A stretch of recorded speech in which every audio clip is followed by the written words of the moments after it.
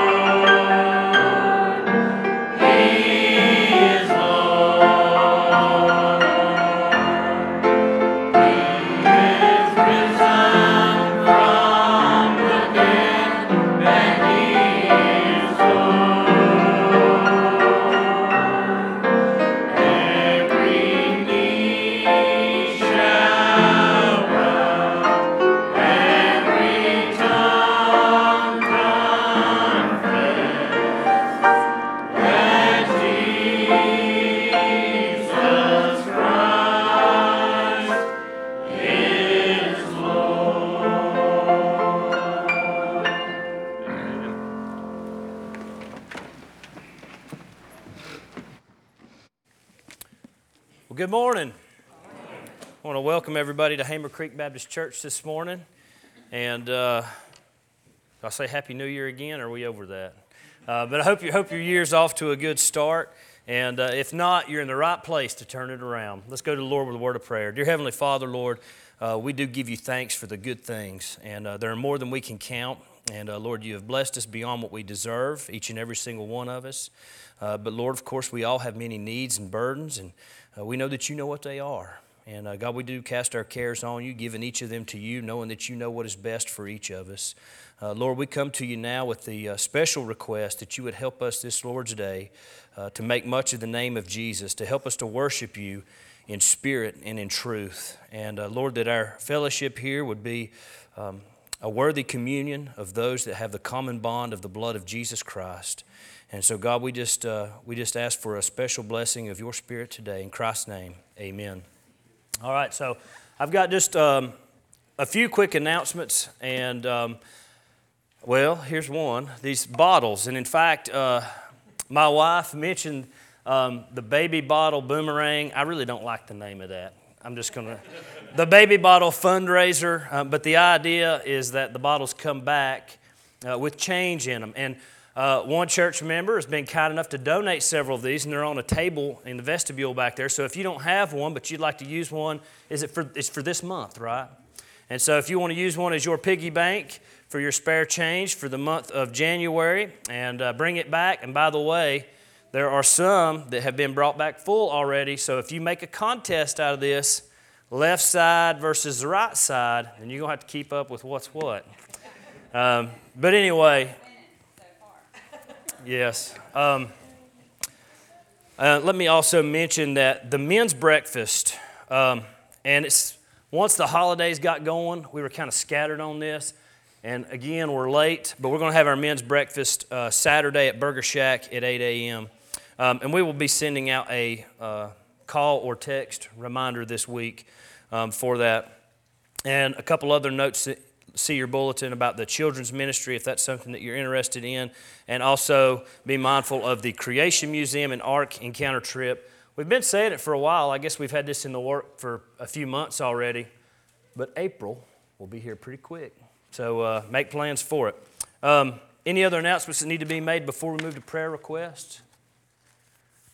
All right, let me mention some prayer requests. I've got a few here that I want to update you on, and a few that I just want to remind you of. Remember the families that have lost loved ones, the Blackman family and the Green family. remember Logan Belt. This is Brenda's nephew that has cancer, and pray that God uses this in his life, and also that God would give him healing from it. I want to ask that you would remember Miss Libby. Libby has got some medical appointments coming up, so keep her in your prayers. If you were here, I think it was Wednesday. I don't think we knew this. I don't remember when Eddie Jarvis had his stroke, but Brother Eddie Jarvis had a stroke. He's at home.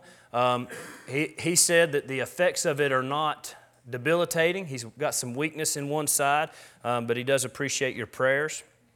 And I feel bad about even mentioning this because, well, we don't know. Forgive me, we don't know what we're talking about many times when we talk about what's going on in somebody's life. But I had told you guys a few weeks ago that Scott Green, this is Wayne Green's youngest son, he's the youngest, right? That he was having some heart issues, and he's not old, he's in his 40s. And he kind of made a rebound. They sent him to hospice, and when did I go see him? Thursday? I don't remember. I went and saw him one day last week, and he was, no, it would have been before Wednesday, Tuesday, I'll say. He was right peppy, ordering around the people that are looking after him and being a little bit bossy and telling me he's ready to go and he didn't belong in there. And I agreed. I was like, this is not somebody that belongs in hospice. But his brother called me late last night and said that he's barely waking up and that he's just taking a turn for the worse. And his doctor said that he has days. And so we'll see. But I want you to pray for that situation. And I'm going to tell you why. I don't often elaborate. But Scott told me this himself. And so I'm going to share it with you. That he didn't live his life the way that he thought he should have. He was not a church person. And that he wanted more life so that he could live a life that evidenced that he knew Jesus Christ. And so whether he is granted that or not, I do not know. But pray for him at this time. Also, just want to ask that, remember Robert Cross. This is a coworker of Daniel, and he got the flu and COVID. He's very sick at any rate. Pray for him. And lots of people sick. That's on your list here. In fact, I've been kind of shocked. I can't remember another year when there's been so many colds, coughs, sniffles, flus, COVIDs, all this stuff. It's just been, mostly a lot of little stuff. I know some people have been real sick, but mostly almost everybody I know has been sick with a little something. And pray for our church. And when I say our church, I mean the people of our church. We have family members that are going through things. Many of us have family members that are lost, that don't know the Lord. Antagonistic to the things of the Lord, some that have backslidden, though Christian, backslidden family members. And of course, we ask God to protect the families in this church, that the men that are parts of families in this church would be leaders, that we would raise our children right, that God protect our young people. But also, I just want to say, pray that the people that are in churches, not just this church, will be able to stand up under the burdens that they have. Because sometimes that's God's plan for us, is to carry something, not to get relief from it. That may be what we want, but that we would have the strength to bear the burdens that we have been given. So just pray that this church would have the spiritual strength to deal with what it's been given. With that, what prayer request would you guys like to mention? Carol?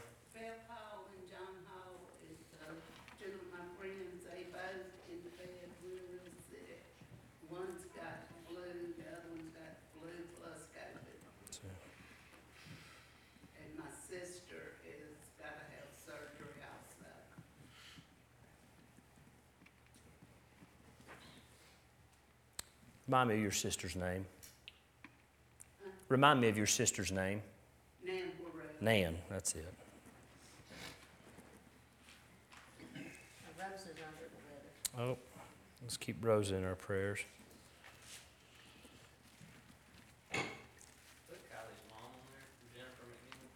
She went to the hospital last night with some pain in her abdomen, and it's appendicitis. Oh. She's under surgery right now. Just pray for her. All right, let's remember Miss McNeil.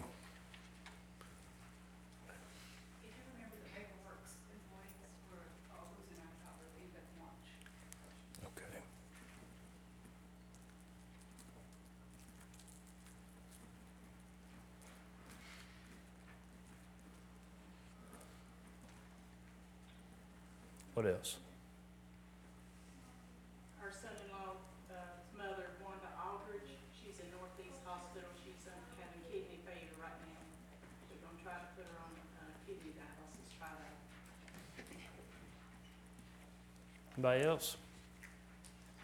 All right, well, let's go to the Lord in a word of prayer, and let's remember to pray for each other as we go throughout our week. And let's bow our heads so that we can remember these now. Dear Heavenly Father,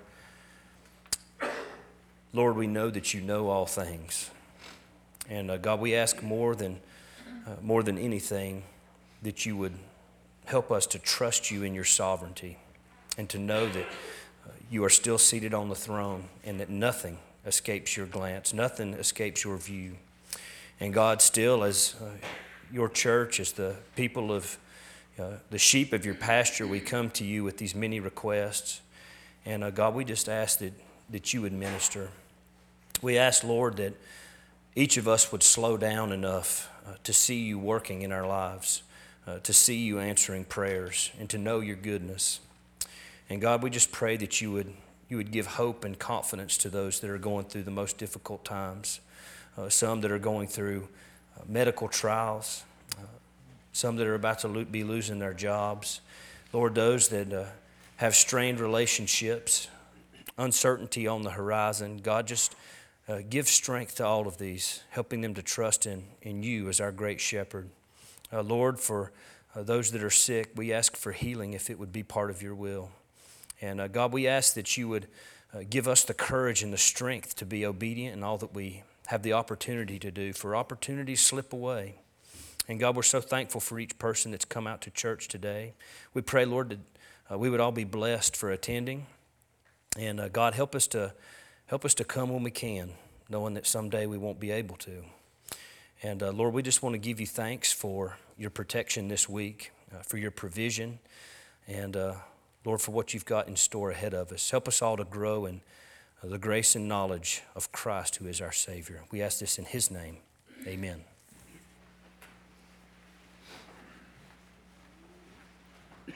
Let's get a hymn book on page 158 and sing all four verses.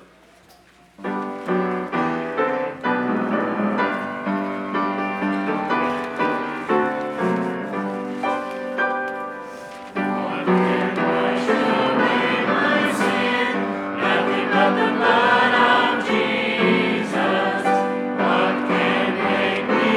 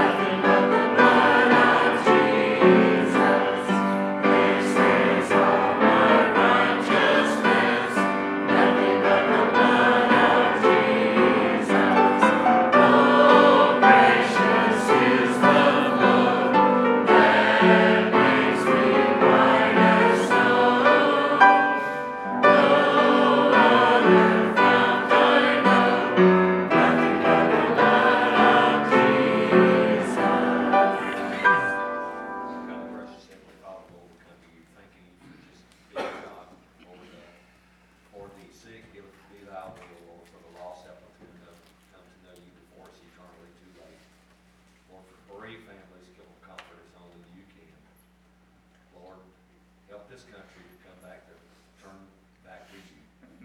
Or for our military, Lord, we thank you for them that serve so we can have our freedoms. Lord, for this offering, help us take it, use it for that building, thy kingdom, and purpose on all these things ask in thy name.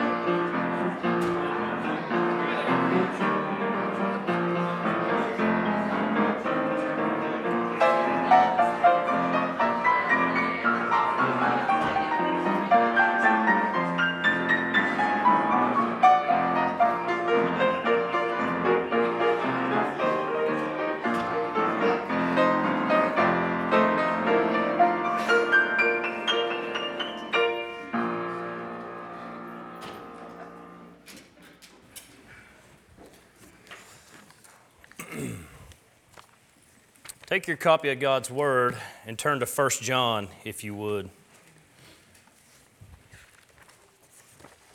We began 1 John last week, and we took the entirety of the first chapter.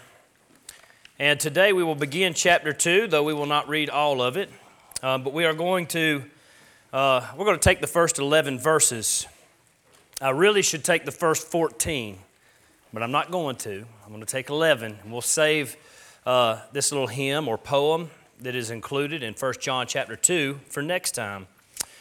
I want to remind you before we read this that what we read today in chapter 2 is not a separate letter.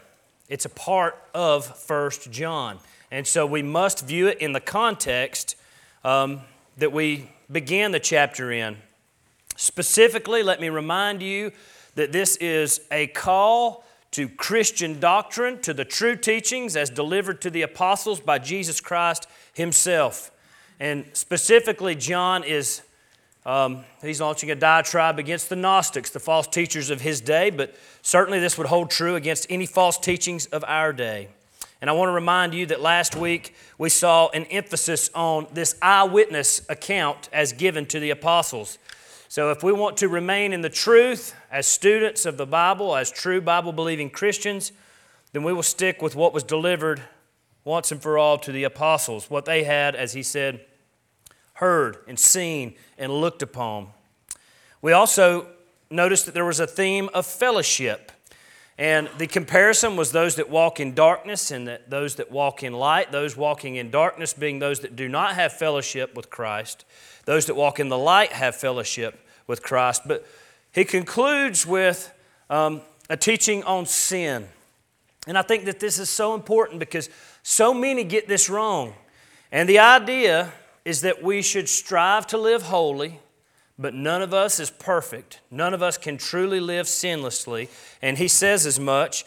He says that if we say that we have not sinned, we make him a liar and his word is not in us. But the verse that stands out in that passage that we looked at last week about sin the most is that if we confess our sins, he is faithful and just to forgive us our sins and cleanse us from all unrighteousness. A monumentally important Christian truth. And so today, as we continue, I would like us to look at three Christian alts in 1 John chapter 2. So would you please stand for a reading of God's Word? And again, we're going to read these first 11 verses.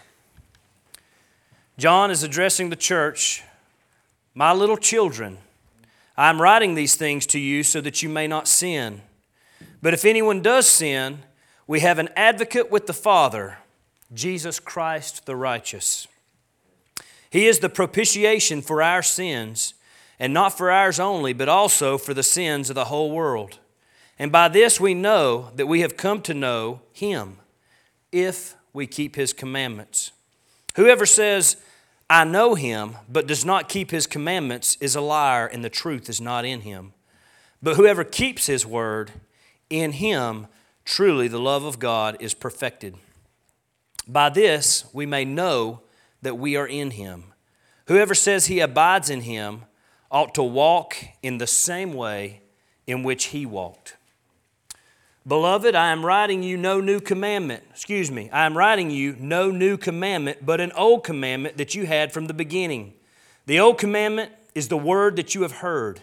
At the same time, it is a new commandment that I am writing to you, which is true in Him and in you, because the darkness is passing away and the true light is already shining. Whoever says he is in the light and hates his brother is still in darkness. Whoever loves his brother abides in the light, and in him there is no cause for stumbling. But whoever hates his brother is in the darkness and walks in the darkness and does not know where he is going, because the darkness has blinded his eyes. This is God's Word. You may be seated.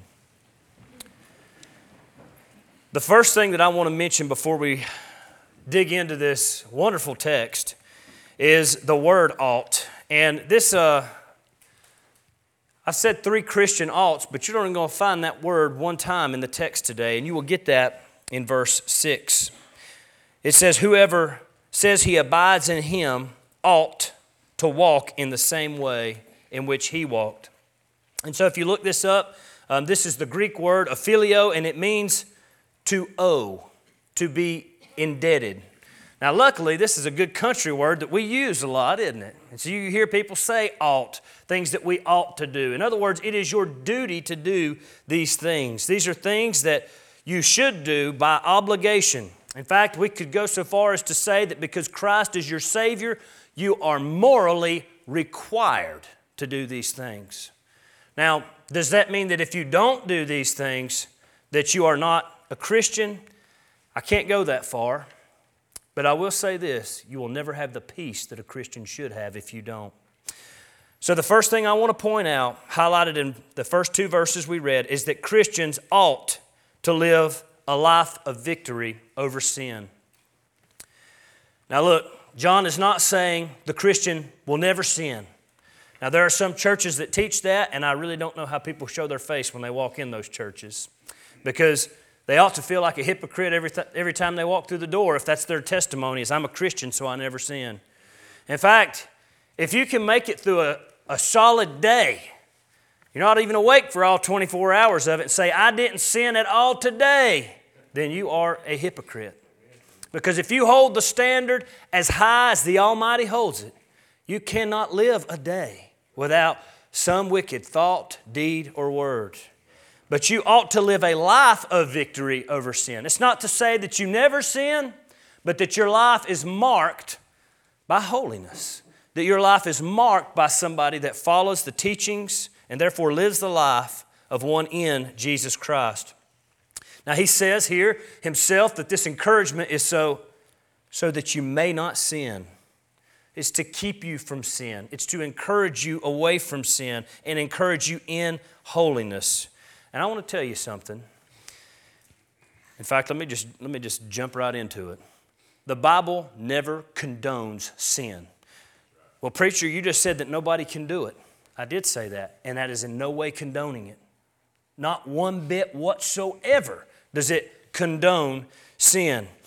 Now, the problem that we have is that when we read the Bible and when we search the gospel, what we see is salvation is by grace through faith.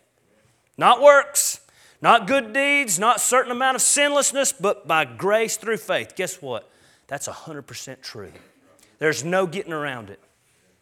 And still, you are called to holiness. Now, Paul deals with this idea that, well, in fact, it's a heresy called antinomianism.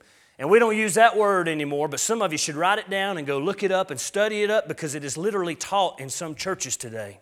Some churches that call themselves Baptist churches. And the idea is that God's grace is so big that we can just sin and mess up all the time and it's not that big a deal because He bled and died for us. Well, He did bleed and die for us. But that is, in fact, to say that makes my sin small is ridiculous. And it misses the point. The reason that Jesus bled and died is not just so that you would be saved from the penalty of sin, but so that you would be saved from the power of sin and live a life marked by victory over sin. Paul says, what shall we say then? Shall we go on sinning so that grace may abound? By no means. If we died to sin, how can we live in it any longer? This idea that we can live in sin as Christians is heretical, and it should be avoided at all costs. And if you have some thought that even vaguely mirrors that creeping into your mind, you should repent and turn back. John's whole point here is that you can't think that way. Now, don't read what he says when he says, if we say we've not sinned, we make him a liar, and his word is not in us, just as an excuse to say, well, we can go on and sin. In fact, this is a diatribe against the filthiness of sin, the offense of sin. But what he's admitting is that even the best of us, on our best day, fall short. Even when we try with all of our might, we're never as holy as a thrice holy God.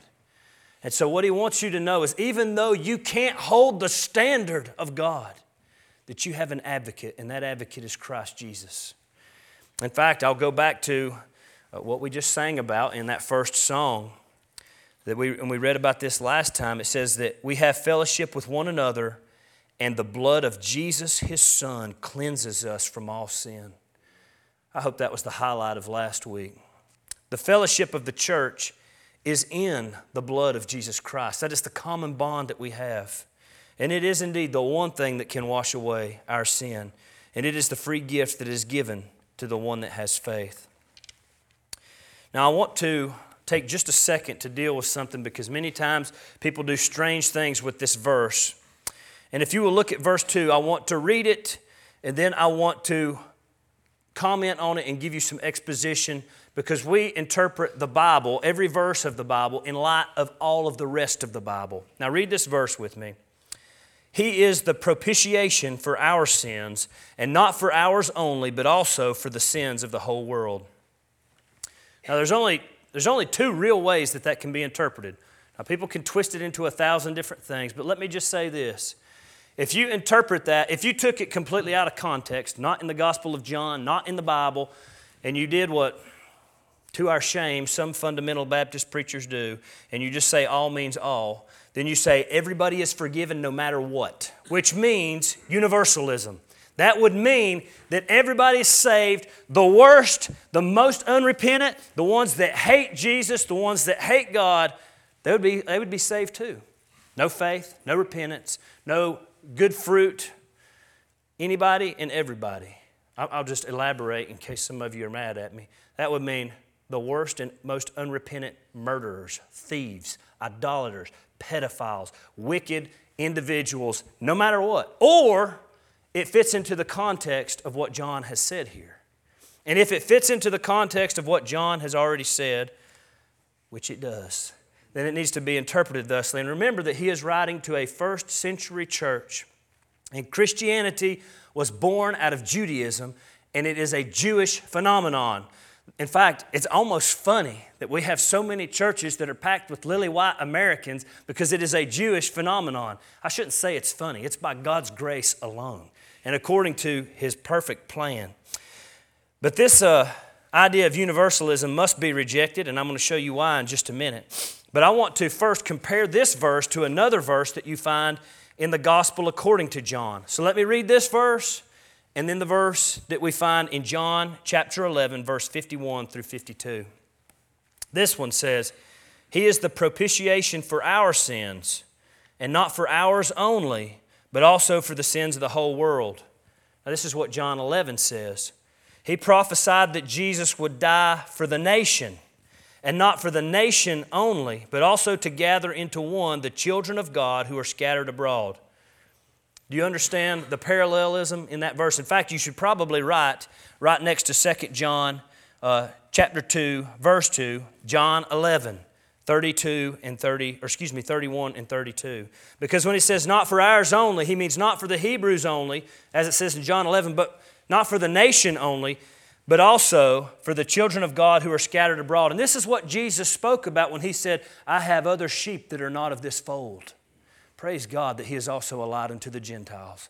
Praise God that He didn't say, for God so loved the world that He sent His only begotten Son, that whichever Jews believe on Him, that He sent Him to the whole world. In fact, I'll remind you, the first Baptist that ever wrote a complete commentary on the Old and New Testament alike was John Gill. And he says, not for us only, but also for the whole world. That is, not for the Jews only, for John was a Jew, and so were those he wrote unto, but also for the Gentiles. Nothing is more common in Jewish writings than to call the Gentiles Amle, the world, and another Greek word that I won't even dare try and pronounce, the whole world, and the nations of the world. Or sometimes it's the heathen or the nations that we see as listed in our English scriptures. To presume that it means that Jesus died for the sins of all people, whether they repent or not, I believe it casts shade on the perfect holiness of the sacrifice that took place at Calvary, and that we must see this in the light of Scripture. So, in fact, the Puritan John Owen said it this way, the Father imposed His wrath due unto, and the Son underwent the punishment for either the sins of all men, all the sins of some men, or some of the sins of all men. In which case it may be said that if the last be true, that is, some of the sins of all men, then all men have some sins yet unanswered for, and therefore none are saved.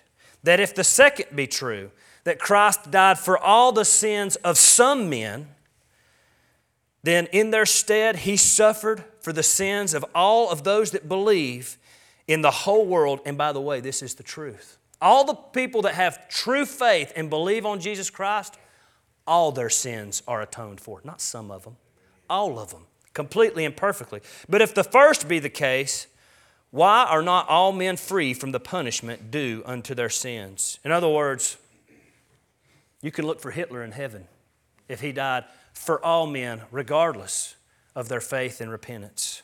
So when you read this verse, please read it in context.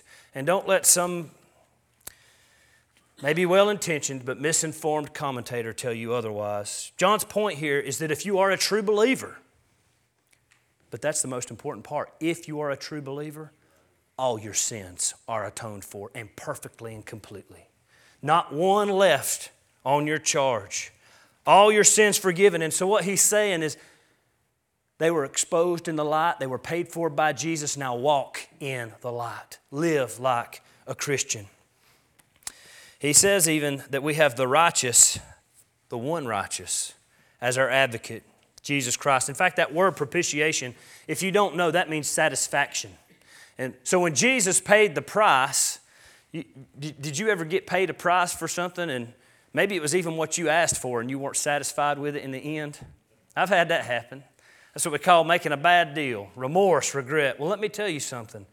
When Jesus paid the price, there was no regret. There was no remorse. There was no, the price should have been different. It was perfect and it was complete. So we have propitiation because we have the perfect mediator in the man, Christ Jesus. And the payment is complete. And it reminded me as I studied this, because this goes back to what he said last week. I already read it. I'm going to read it again. The blood of Jesus, His Son, cleanses us from all sin. I don't know who first penned the hymn, but there's a hymn that says, "Oh, the blood of Jesus washes me. Oh, the blood of Jesus washes me." And we sang a very similar one earlier today. And every Christian has that claim. And Christians, they ought to live a life of victory over sin because of that. Not for that. You can't earn it. It's still by grace alone, through faith alone. The second ought that we see here is found in verses 3 through 6, and that's that Christians ought to know that they are saved. Again, an ought is not an absolute have to. And are there Christians in this world that are doubting their salvation, but they are actually saved? Yeah, I believe that there are such Christians. And I believe that they are ashamed. I believe it should not be that way. There is an emphasis here on the word know. By this we know that we have come to know Him if we keep His commandments. Whosoever says, "I know Him," but does not keep His commandments is a liar, and the truth is not in him. But whoever keeps His word, in him truly the love of God is perfected. By this we may know that we are in Him. Now look, that text is pretty clear that if you say, "I know Christ, He is my Savior," but there are no evidences of it in your life. By the way, I'm going to do the thing that preachers, the sin of a preacher in a Southern Baptist life, make somebody doubt their salvation. If you profess to know Jesus Christ, if you profess to trust in the sacrifice paid at Calvary, the precious blood of Jesus, if you profess that Jesus Christ is God's Son and that He rose on the third day, and you live like the devil, I would be terrified to be standing in your shoes. Terrified. Now, it's not about making you doubt your salvation. It's about sticking with what the Word of God says. John is the one making you doubt your salvation, not the preacher. It is a litmus test, and it says that if you keep His commandments, then you can know that you know Him. Now, again, doesn't mean that you're perfect. None of us is perfect, but that your life is marked by victory. And by the way, this is important for the Christian. There's another litmus test we're going to talk about in a minute. We'll call this one litmus test number 1. Can you obey the commands of Christ? You know what the big command of Christ is? It's to repent and believe the gospel. Repent and believe the gospel. You know, if you really believe the gospel, if you have really repented of your sins, a lot of that, virtually all of the thou shalt nots and the thou shalts, they start falling into place because your heart is after His heart. You want what He wants. And you can know that you know him, even though he is seated at the right hand of the Father, because you obey his commandments. Now look, he says the opposite as well. If you don't keep his commandments, you walk in darkness. You're living in sin. Now that's not the same thing as committing a sin. That's living in sin. That's choosing sin. That's sinning yesterday and waking up with plans to sin today.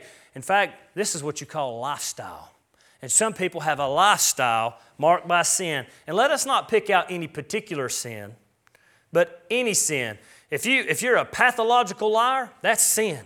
If it is a sexual sin, that's sin. If you are a thief, if you were a thief yesterday and a thief tomorrow, that's sin. You must repent of your sin and walk in the light. If you say that you know him and you live some way that your life is marked by sin, you're a liar and the truth is not in you. By the way, Jesus said, I am the way, the truth, and the life. And it says that the truth is not in you. His Holy Spirit dwells not in you. The truth of the gospel has not taken root in you. So John is the one here committing the great crime of making you doubt your salvation. And if you doubt your salvation when you read that or when you hear that read, don't get mad at me. Walk in the light. Live in the victory that the blood of Jesus provides. Now look, and don't come to me and say, well, I know I'm saved and you made me feel bad today. No, I didn't. I can't. I'm not that persuasive anyway. If I was, it'd be the other way around. But if you want to have assurance, it will come from obedience. Obedience begets assurance of salvation. So keep the word of his gospel and his commandments. And it says that the love of God will be perfected in you. Now there's something in this little passage that I don't want to take too much time on, but I can't just skip over it.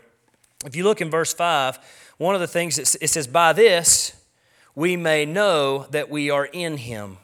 Now I know this is written by John, but Paul uses this language a lot, this in him language, this unity language, this being united. In fact, this is, dare I flip over? I'm going to do it just real quickly. I'm going to kind of skip through Ephesians chapter 1. Listen to Paul use this same language. To the saints who are in Ephesus and are faithful in Christ Jesus. Blessed be God and the Father of our Lord Jesus Christ, who has blessed us in Christ. He goes on to say, even as he chose us in him before the foundation of the world. He says in verse number 6 that we are blessed in the beloved, that is in Christ. And it says, in him we have redemption through his blood. Paul uses this language over and over and over. And it sounds kind of weird. And it's supposed to catch you off guard. And you're supposed to say, what does it mean to be found in Christ? And the answer is quite simple. It is that you are united spiritually with Christ, that you are one with Christ in a spiritual sense. And there are so many pictures in the New Testament that paint this. There's the vine with the branches. The branches are found in the vine. Now, as a branch is dependent upon a vine for water and nutrients, so are you to be dependent upon Christ for your salvation, for your assurance, for your peace, joy, and for your salvation. We see that Christians are the lively stones and that Christ is the cornerstone. Now, that first stone that's laid, the one that sets the entire foundation, is the cornerstone. And every other stone is placed because and based on the cornerstone. We see that Christians are the sheep of his pasture and that the flock of God must be found in him, reliant on our great chief shepherd for protection, for provision, for teaching, for good doctrine, for salvation. We see that the scripture says that Christ is the head and that we are the body. Now that one, you don't have to use your imagination, do you? A body with no head is dead. It's undone. It's useless. And the body must rely on the head. The body must do as the head says. And another picture, get in trouble for this one, marriage. The Christian marriage is to picture a unity. In fact, the Bible says that for a husband and wife to be joined in marriage is to be one flesh. And by the way, the Bible is so bold as to believe that men and women are different and that they have different roles. I don't know where God got that idea. You know, my children can pick up these elemental truths just by observation. But in marriage, the husband is supposed to protect, provide, and to preside over the home. And that's exactly what the Christian has in Christ, his protection. And like a good wife, by the way, I can say this. My wife, when we took our vows, she promised to be, in front of a whole church full of people, obedient to me. Can you believe that? That's just third wave feminists are passing out right now. They're going to start a rally after church today. But the fact is, this is God's design. And men, if you do your jobs, men, if you lead your family the way that you're supposed to, your wife will want to follow you. Can I get amen from right here if nowhere else? Amen. Now look, well, I'm not going to beat up on marriage. Marriage is tough, I know that. But it's supposed to be a perfect picture of what we have in Christ. The Christian union with Christ has so much application in Christian living. But let me say this, you're dependent upon Him. You're obedient to Him. You love Him and you need Him. And by the way, if there's any men out there and you're too manly for that, let me say it. I'm a man. I can do the things that men do, and I will say this. I love Him. I need Him. I'm dependent upon Him. And I need Him every day for every little thing, and I'm not ashamed of it. And He is my King. He is my Creator. He is my Savior. And there's nothing about that that's not manly. And those that are in Christ ought to, as it says in this passage, walk as He walked. Bar's a little high, isn't it? But we do our best to walk, that is to live as Christ lived. So your first litmus test there, I'll just say it. If you're a Christian and you go through times where you doubt your salvation, you ought to know that you're saved. And if you live a life marked by obedience, like that branch dependent upon that vine, then you will have the assurance of your salvation. Now, if you profess Christ, if you have perfect attendance at church, if you give all that you have when the offering is passed, and then you go out and live like the devil, you will doubt your salvation. It is truly that simple. Now, verses 7 through 11 point out another Christian ought. And if I didn't get on your toes then, maybe I can get on them now. Christians ought to love one another. Now, maybe you caught that when we read that, it was about hating your brother or loving your brother, and maybe you were thinking about your biological brother. This refers to the family of God. And in fact, I want to remind you what Jesus said when He was preaching and teaching, and He was gathered with His disciples, and someone came and said, lo, your mother and your brothers are without. And He said, who is my mother and who are my brethren? Behold, pointing to the disciples, and He said, here is my mother and here are my brethren. There is a family that is indeed closer than blood, and it is the family of God. And the command here, which this says is not a new commandment. That's what John says here. This is not a new commandment. In fact, when he says it's an old commandment, I hope you know that when Jesus quoted the greatest commandment, He tied one to it. By the way, in short, it's to love God and love man, but specifically to love God and to love the brethren, to love your fellow heirs of salvation in Christ Jesus. Now, Jesus said it this way, you shall love the Lord your God with all your heart and with all your soul and with all your mind. I should preach on that. I don't have time. Let me just say this. Church, don't forget to love Jesus with your mind. There is no excuse for anti-intellectualism in the church. Now look, we'll save it for another time. He says, this is the great and first commandment, and the second is like unto it. You shall love your neighbor as yourself. Now the emphasis in this passage is on brother. In what Jesus said, it's on neighbor. And in fact, in the Bible, I'm not going to hide it, the Bible says that you're supposed to love your enemy and to pray for them. So Christians are to be marked by love, but there is a special love for the brethren. I wonder what you see when you look at your brother or sister in Christ in the church. Nobody looking around now, is there? There's all kinds of people in here. All kinds of people from all different backgrounds that have been through all sorts of different things. They have different pasts. But if they're Christ's, they are a special new creation bought by the very blood of Jesus. And if you despise somebody that's in the family of God, then you're failing litmus test number 2, because you should love your brothers and sisters in Christ. Regardless of offenses, yes, against you and your sensitivities. Sometimes Baptist people can be so particular, can't they? Oh, so-and-so hurt my feelings. I ain't never coming back down there. Don't come to me with that. If you do, I'm going to bust out 1 John chapter 2 right here. You are to love your brothers and sisters in Christ. You ought to. Now, let me give you a little bit of an out here. It ain't much of one. You don't have to love everything about them, but you do have to love them.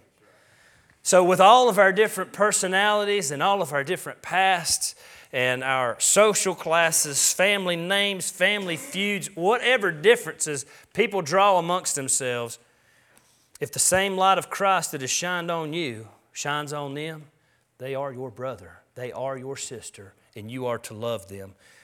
Didn't know I was going to get to use my parenting skills up here today. I tell my kids that. That's your brother. Love him. I'm going to tell you today, that's your sister in Christ. Love her. Pray for her. That's your brother. Love him. Get along.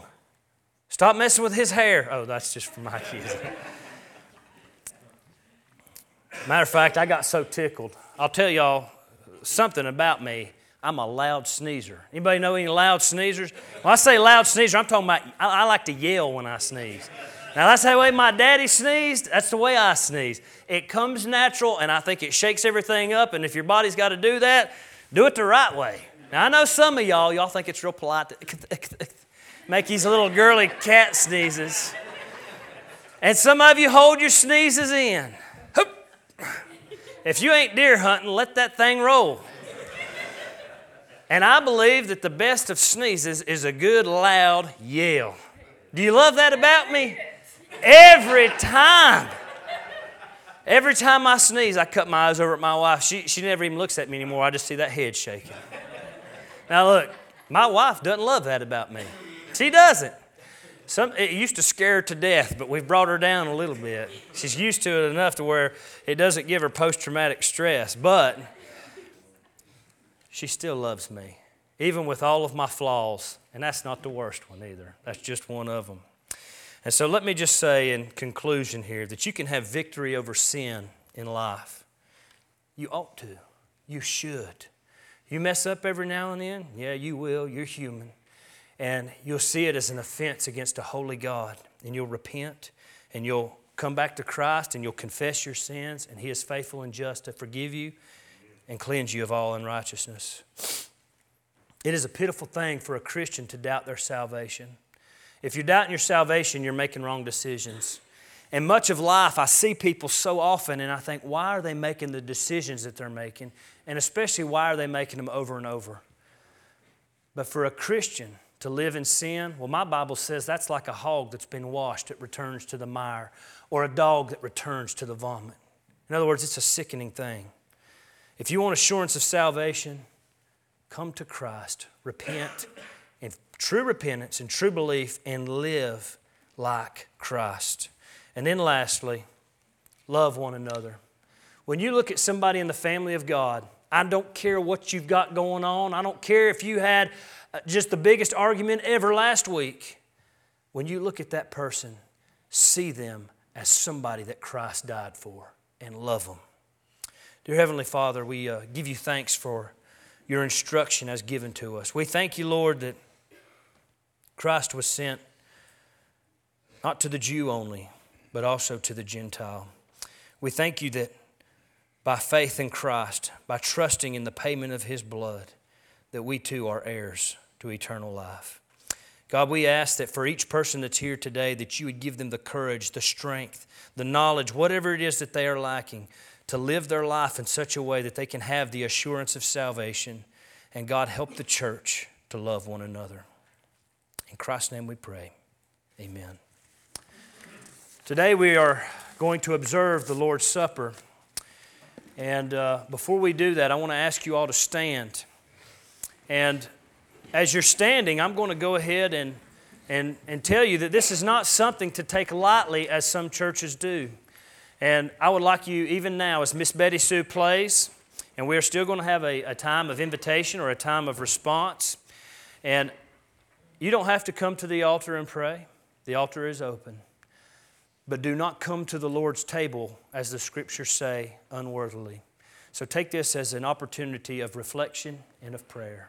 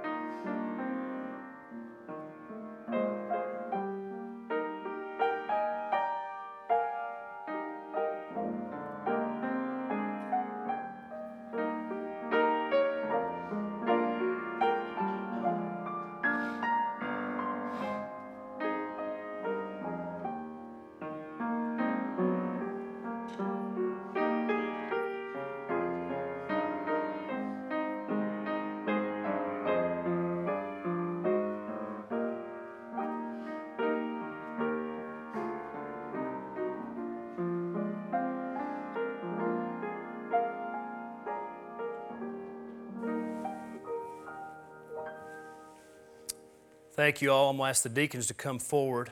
The rest of you may be seated.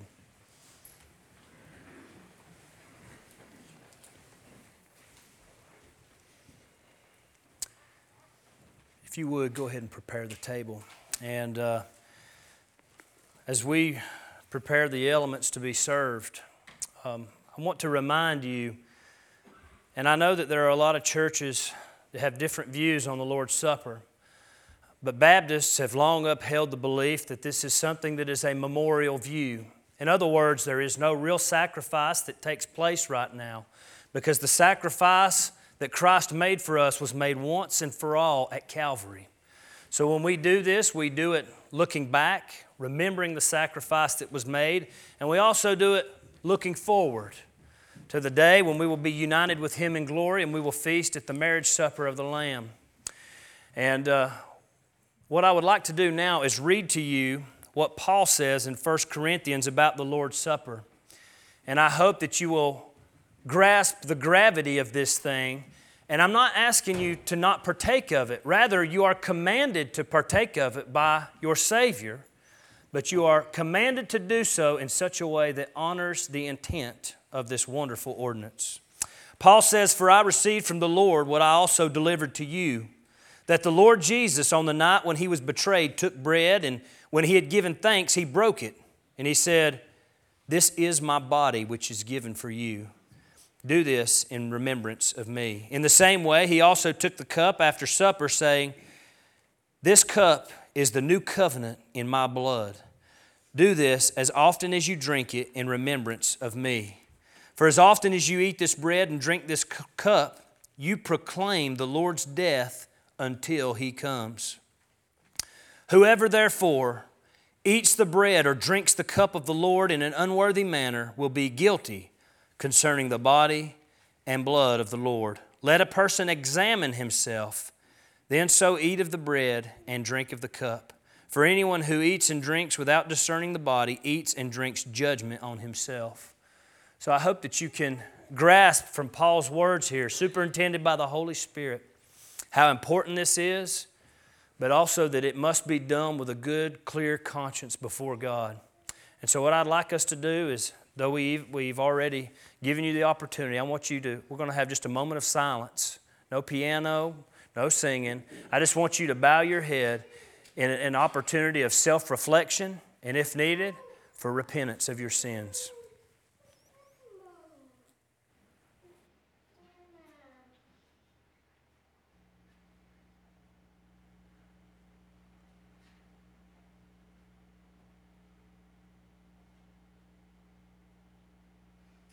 I'm going to ask the deacons now, if they would you pass out the bread?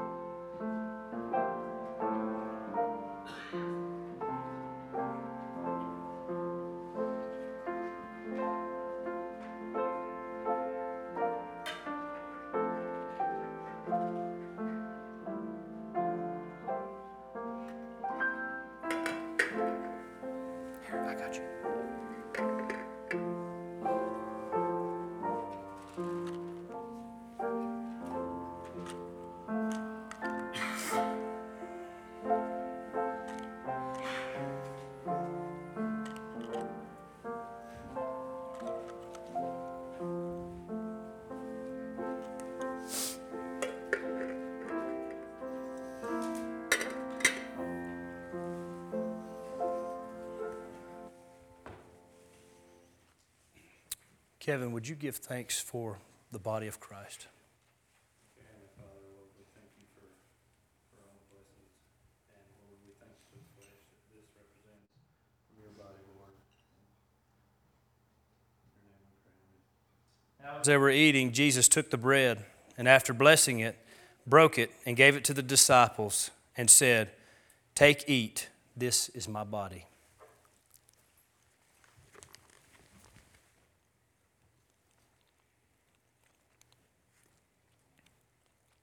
Now the deacons are going to distribute the fruit of the vine.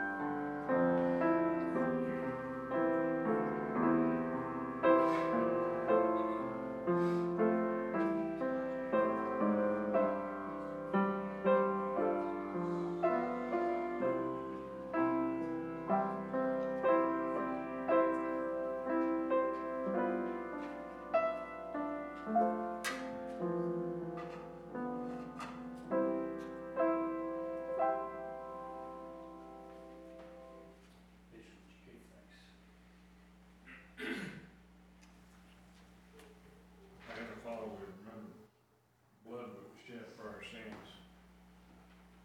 And how heavy it makes our heart to realize the suffering you did. We thank you so much for that. You forgive us of our sins for the blood that you shed for our life. Amen. And he took the cup, and when he had given thanks, he gave it to them, saying, "Drink of it, all of you. For this is my blood of the covenant, which is poured out for many for the forgiveness of sins."